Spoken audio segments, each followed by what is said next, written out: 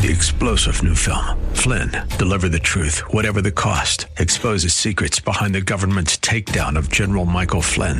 Flynn knew what the intel world had been up to. He ordered the first audit of the use of contractors. This set off alarm bells. He told the truth. He was the most dangerous person for Donald Trump to hire. They had to get rid of Flynn. Flynn, deliver the truth, whatever the cost. Available now. Watch it today. Go to salemnow.com. salemnow.com. We all blow it sometimes, but don't let this stop you from trying. Paul told Timothy in 1 Timothy 4:12, set an example for the believers in speech, in conduct, in love, in faith, and in purity. Paul is saying there are 5 areas we must become examples. Number 1, in speech. The tongue is not our strongest muscle, but it's still strong enough to break a heart. Be careful with your words. Number 2, conduct. People do not only listen to what you say, they watch what you do. How we live matters. Number 3, love. The greatest thing we can do for another human being is care. Sometimes love is more about your character than the other person's. Number 4, faith. Have faith in God because he has placed his faith in you. Number 5, purity. A writer said, God wants us to keep a child's heart in a grown-up's head. Don't let life make your heart bitter. So don't be afraid to fail. Be afraid not to try. Let's all try to be better examples in the lives of the people we love the most. For more, go to gracechurchva.org. And as always, live big.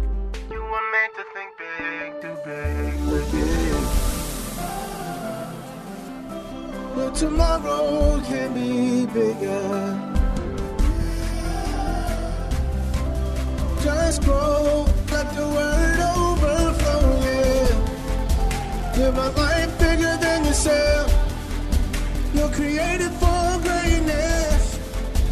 Live a life bigger than yourself.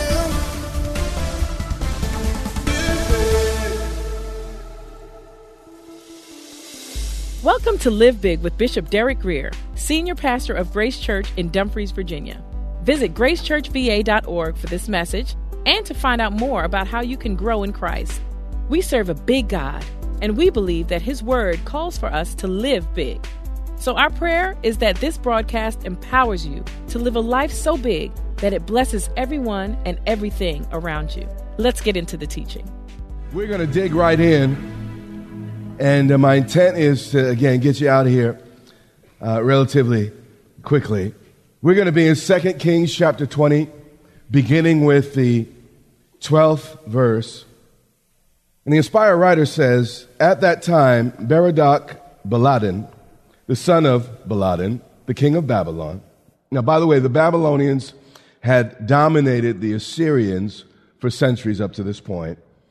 And what better ally could the Babylonians try to gain than the king of Judah, who had just defeated the Assyrian army? I mean, 185,000 soldiers came against Judah, and the angel of the Lord moved, and they were totally wiped out. And what's happening here is a little bit of politics. The Assyrians are planning to rise up. The Babylonians are planning to rise up against the Assyrians, and they're looking for allies. And again, Judah has just won or backed off the Assyrians, and everybody loves a winner. So right now we're going to watch how the Babylonians begin to court Israel. So the Babylonians sent letters and a present to Hezekiah. As a great statesman once said, in politics you have no permanent friends, no permanent enemies, only permanent interests. So this is what we have to learn, and I hope we learn this from the text. Don't get too smitten, too enamored by certain people's attention, because they'll only love you for as long as you have something to offer. And you got to understand, it's not always personal. I used to think people love me. Then I found out they just like my gift. And you got to recognize everybody don't love you. And folks often are very much in love with what you happen to be offering at the moment. But you stop offering what you're offering, they're like, next, okay? So that's just the way things can be. For the Babylonians heard, in other words, this royal regent, Baladan, he was a fellow royal with Hezekiah. He reached out because he had heard that the sun went back 10 steps for Hezekiah. And in Babylon, actually, they worship the sun as a god. So if the sun would honor Hezekiah by going back 10 steps. They thought, at least we could do is honor him with a letter and a substantial gift. For he heard that Hezekiah had been sick, and the background is covered earlier in the chapter. We're not going to dig into it all, but the short of it is, the prophet Isaiah received a word from God that Hezekiah was going to die, and he told the king, hey, king, get your house in order. And Hezekiah, when he heard it, he didn't get angry at the prophet. He didn't start getting angry at God. What the Bible says is he turned his face to the wall, and he began to weep and cry out to God. And then God responded by adding 15 years to Hezekiah's life. So again, the king has survived by the power of God. God actually gave him certain medical treatments. It's amazing. There was boils and poultice and all that involved. But God actually told him exactly what remedy to use. And by the way, God can use doctors, and he can use medicine and bless you through that, okay? Everything does not have to be so spectacular. Now, even what I was trying to say, I didn't want to say everything doesn't have to be miraculous, because it was a miracle. And God can still use medicine to produce miracles. So again, don't get so, faith that you can never, engage the natural for your remedy and for you getting better. So when these envoys came, Hezekiah, the Bible says, was attentive to them. He was thrilled. I mean, totally, just man, he was over, just over the moon by their coming. You see, Judah was a local power, but Babylon was a junior superpower. And what was happening here is Hezekiah and Judah was finally being recognized in the big league. So Hezekiah was finally, stomping with the big dogs, if you will. And so, he's like, wow, these Babylonians have come to see what we got going on. And he's all excited. And the Bible says he was attentive to him. He started falling all over himself, making sure that everything he did only confirmed that they should be impressed with him. But the problem is he didn't realize that he was only walking into the devil's trap. See, you don't have to try so hard to be recognized by people when you already know that you're approved by God. But like Hezekiah, sometimes we forget. And he showed the envoys all the houses of his treasure. You see, instead of using this opportunity or this visit as an opportunity to testify about the goodness of his God and how God miraculously healed him, told him exactly what medicines to use and how God said he'd live another 15 years, instead of talking about his God, he spent the whole visit saying, look at my stuff. And this was the attitude of the king. You see, confidence is when you have everything to flaunt, but instead you choose, not to make a big deal of it. You see, bragging is usually a signal you haven't had it very long. You see, but when you're used to having it, it's not a big deal. So, he's showing off his treasures like, wow, I'm going to be one of you guys and thank you for finally acknowledging me and y'all needed to acknowledge me a long time ago, but thank God you finally came. And then the Bible says it continues, the silver and gold he showed them. He's basically saying, hey, Babylonians, look at my treasure. I could be a valuable ally. He said, look at the spices and the precious ointments. There were valuable balsam oil from the royal gardens. And he was showing them all this, saying, guys, be impressed. Man, let us be part of the big boys and be part of the major leagues. And then he showed them all his armory. Look at all of our weaponry. We could be a formidable help. I mean, we really have some stuff going on. You just haven't recognized until now. And he said, all that was found among his treasures, meaning there was much more that the king showed, but it was just too much to mention. You ever have a moment in your life, I know I have, where you wish someone would have just said to you, stop trying so hard. Yeah, this is exactly where the king is. You see, it's only small people who are always trying to make themselves look big. Will Rogers said it best in our generation, because our generation is a little different than the older ones, but he said, stop buying things you don't need with money you don't have to impress people you don't even like. Yeah. I think that statement could probably describe all of high school for me. why do we do this? I'm so glad you asked. Go to 1 John 2 and verse 16. And we're going to see John just, amazingly and famously summarizing all of Satan's lure and all of Satan's power. He says this. This is worth its weight in gold, this statement. And if you could wrap your head around this, man, it would be a revelation of a lifetime. He said, for all, meaning the whole sum of the thing, meaning there's nothing outside that can be included outside of this all. For all that is in the what? Meaning this is the whole thing. This is it wrapped up in a sweet package. Please don't mishear what I'm saying. God enjoys the mountains. God enjoys the rivers, the streams, and the oceans, and He created them, and they all reflect His glory. The problem is not with the planet. The problem is with the ways of our world. So God is not saying that the planet is evil. He's saying the people and the system on the planet has fallen and become evil. For all that is in the what? World. Basically, he's saying, listen, if you don't understand the game, I'm about to spell the whole thing out for you. And then he lists 3 things, not 5 things, but 3 things that comprise every hustle, every trap, every temptation that we can experience as citizens of this planet. He said, all that's in the world is, number 1, the lust of the flesh. Do you know when Eve looked at the tree, all 3 of these things were actually mentioned? She saw that the fruit was good. She saw it. It looked good. And then it said she also saw that it was good for food, lust of the flesh. And then the Bible says she also saw that it would make her wise. She wanted to be in the category. She wanted to run with the big dog. She wanted to run with God in the area of wisdom. All 3 of these areas, actually when Jesus was tempted, all 3 of these areas were covered. He said, if you're the Son of God, turn these breads into stone, lust of the flesh, right? Then he said, if you are the Son of God, I will give you all the what? Kingdoms of the what? World if you bow down and what? Okay, no. He showed him. See, I got all this going on in my head.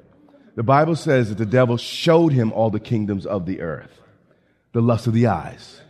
So when he saw the generals with all the gold and all the stuff on it, he saw all the kingdom. He saw it. And naturally, you want what you see.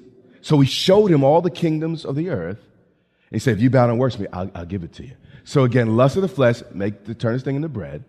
The second thing is, showed him all the kingdoms. I'll give that to you. You can have every pretty thing, every pretty thing.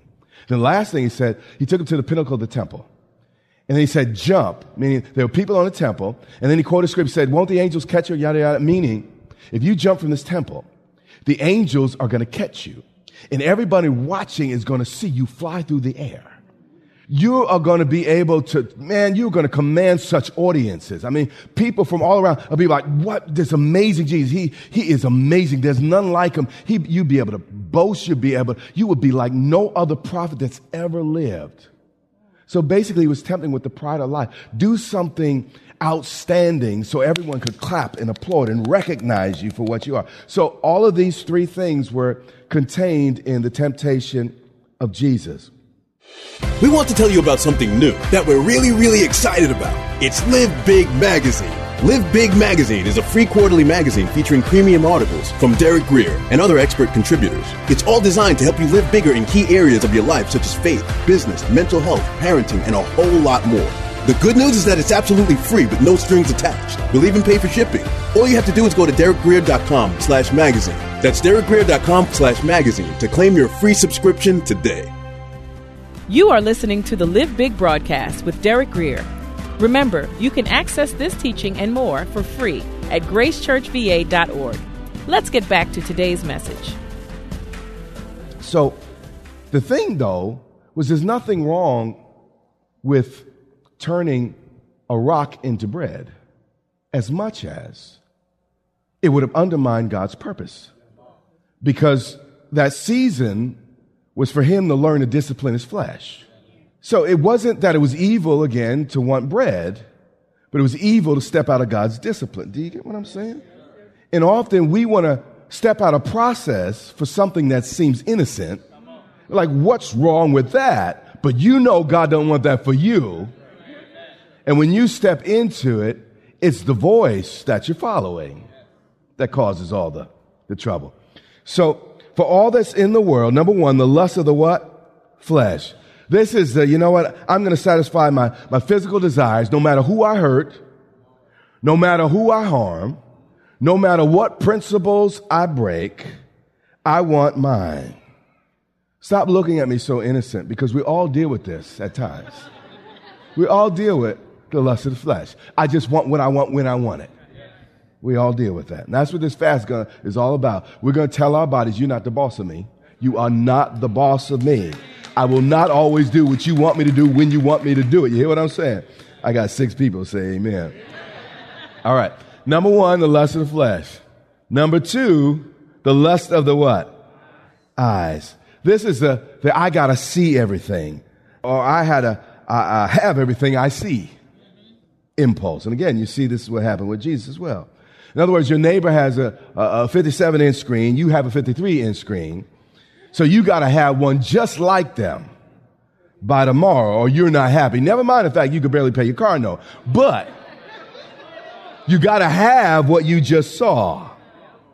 By the way, the film, the video, the internet industries they're trillion-dollar industries because they've harnessed and leveraged this almost uncontrollable desire to look.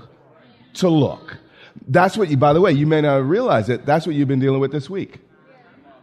I got to look at something. What am I going to go crazy here? Not looking at anything? And I'm trying to remind you, hey, there's stuff pressing you and tempting you and pulling at you all day long.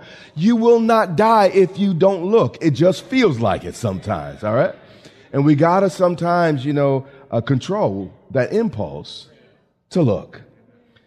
So number one, what? Lust of the flesh. Number two, the lust of the eyes. Number three, the pride of life. This is I got to show you that I'm ahead, even if it's not true. This obsession with status, importance, being on top, bragging rights. The pride of life is the little Hezekiah in each of us. You see, Hezekiah, I'm a little bit ahead of myself. He was a good king, but he had a little problem. And many of us were good people, but we have these little problems, these little areas, these little foxes to destroy the vine. Y'all came out in this snow. Can I go just a little bit deeper before we come out? All right. James 4:4. You're not going to like this part, though, but it'll be good for you. There's no way to sweeten up this portion of Scripture.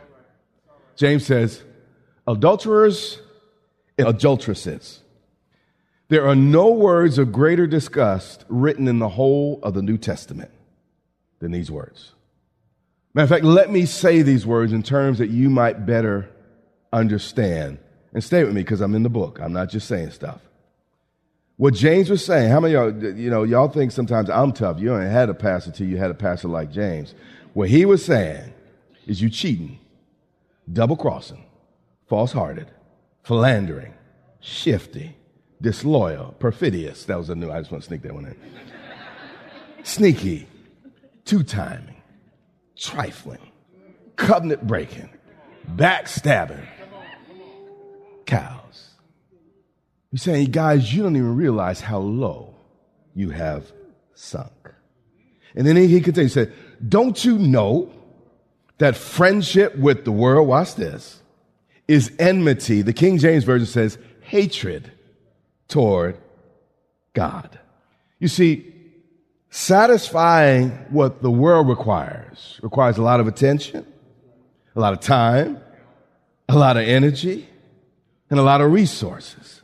Likewise, pleasing God requires a lot of time, a lot of attention, a lot of energy, and a lot of resources. And the two become a tug of war, and only one side can ultimately win. Jesus said it this way in Matthew chapter 6 and verse 24. He said, We cannot serve God and mammon. Why? Because both the world and God will require 100% at the same time. That's the problem. If you're going to really do the world thing, you got to go at it. That's why we Christians look so silly when we're half in, half out. And if you're really going to do the God thing and do it well and keep safe, you got to go at it. And we're saying, listen, the world requires 100%. Likewise, I require 100%. You can't do both. He says, whoever therefore wants to be a friend of the world, this is operating the pride of life, lust of the eyes, lust of the flesh, makes himself, not God didn't call you nothing, you make yourself an enemy of God. You see, we have to do everything in our power to keep temporal things in the right perspective. Keep them in your hands, but not in your heart. We're in the world, not others. See, the challenging thing about this is when people start saying, well, God don't want me to have anything. That's not what the Bible says. God wants to bless us, and he wants us to have resources to reach the world, etc. That's not what I'm saying. It's not you having stuff, it's stuff having you. That's the issue that the Bible deals with. We're in the world, but not what? Of the world. So there's nothing wrong with having natural human desires or the desires of the flesh, as long as you rule them and they don't what? Rule you. There's nothing wrong with wanting to see interesting things. I like to see interesting things, as long as God remains the hero of your seeing and not the victim of your afterthoughts. There's nothing wrong with achieving, winning, and amassing wealth, or what when you take it too far, it becomes the pride of life, as long as you have it and it doesn't have you. The issue is when these things become our obsession. It's when we choose these things over God that they become a problem. Back to 2 Kings 20 and 14. We're making excellent time. Are you learning? All right. Then Isaiah the prophet went to King Hezekiah. And the king, by the way, was basking in the afterglow of all the praise of the Babylonians and the congratulations, attaboys, wow, you did a great job. And he's just smiling and happy. Then the prophet shows up. And Isaiah said to him, what did these men say, king? And for where did they come to you? So Hezekiah said, he's still grinning and everything. They came from a far country, from Babylon. Hezekiah was a little bit like that unpopular kid that finally gets the attention of the it girl. And he was like, in his tone, it was like, Isaiah, you should have seen how impressed these Babylonians were with all that I have. And in his mind, he didn't realize that the pride of life had come rushing in like a flood. And it completely blinded him. And this king who was otherwise godly, that was otherwise exceptional, he was actually one of the most godly kings in all of Judah. I mean, next to David, Hezekiah came very, very close. But still, this godly man finds himself ensnared by the pride of life. You see, the reason sin is so deceptive is because it's so deceptive. That's it. How many times do you have in life, how did I do that? Why did I do that? Why you were doing it made perfect sense. The reason sin is so tricky is because sin is tricky. Almost there, verse 15. And he said, this is the prophet speaking to the king, what have they seen in your house? Again, the Bible doesn't record his tone. I think Isaiah's like, why'd you do it, king? Did you really have to give it up that easily? I mean, come on, Mr. King. Come on. You didn't have to invite everybody in. I mean, is Babylon really all that you had to give all that up just to get their approval and applause? So Hezekiah answered, they have seen all that is in my house. There's nothing among my treasures that I have not shown them. Isaiah's heart probably dropped to the floor. And after he caught his breath, he said this. He said, hear the word of the Lord. Behold, Hezekiah, The days are coming when all that is in your house and what your fathers have accumulated until this day shall be carried off to that very Babylon you were so impressed with. Nothing shall be left, says the Lord. Hezekiah, because you chose to try to fit in instead of try to stand out. Because, Hezekiah, it was not a priority for you to explain to the Babylonians the ways of God and explain to them all that God could do for them like he did for you. All you want to show is your riches, your trophies, your cars, and your lands. Never become so poor that all you have is money. This is the Live Big broadcast with Derek Grier. We pray that you were inspired to think big, do big, and live big. Our goal is to compel you to live in a way that overflows and blesses those around you. We invite you to meet us online for vibrant worship and strong Bible teaching each Sunday and Wednesday on social media or gracechurchva.org. You can also tune in to the Live Big broadcast on television. So check your local TV listings or visit gracechurchva.org for the broadcast schedule. That's all the time we have. But until next time, remember, you have what it takes in Christ to live big.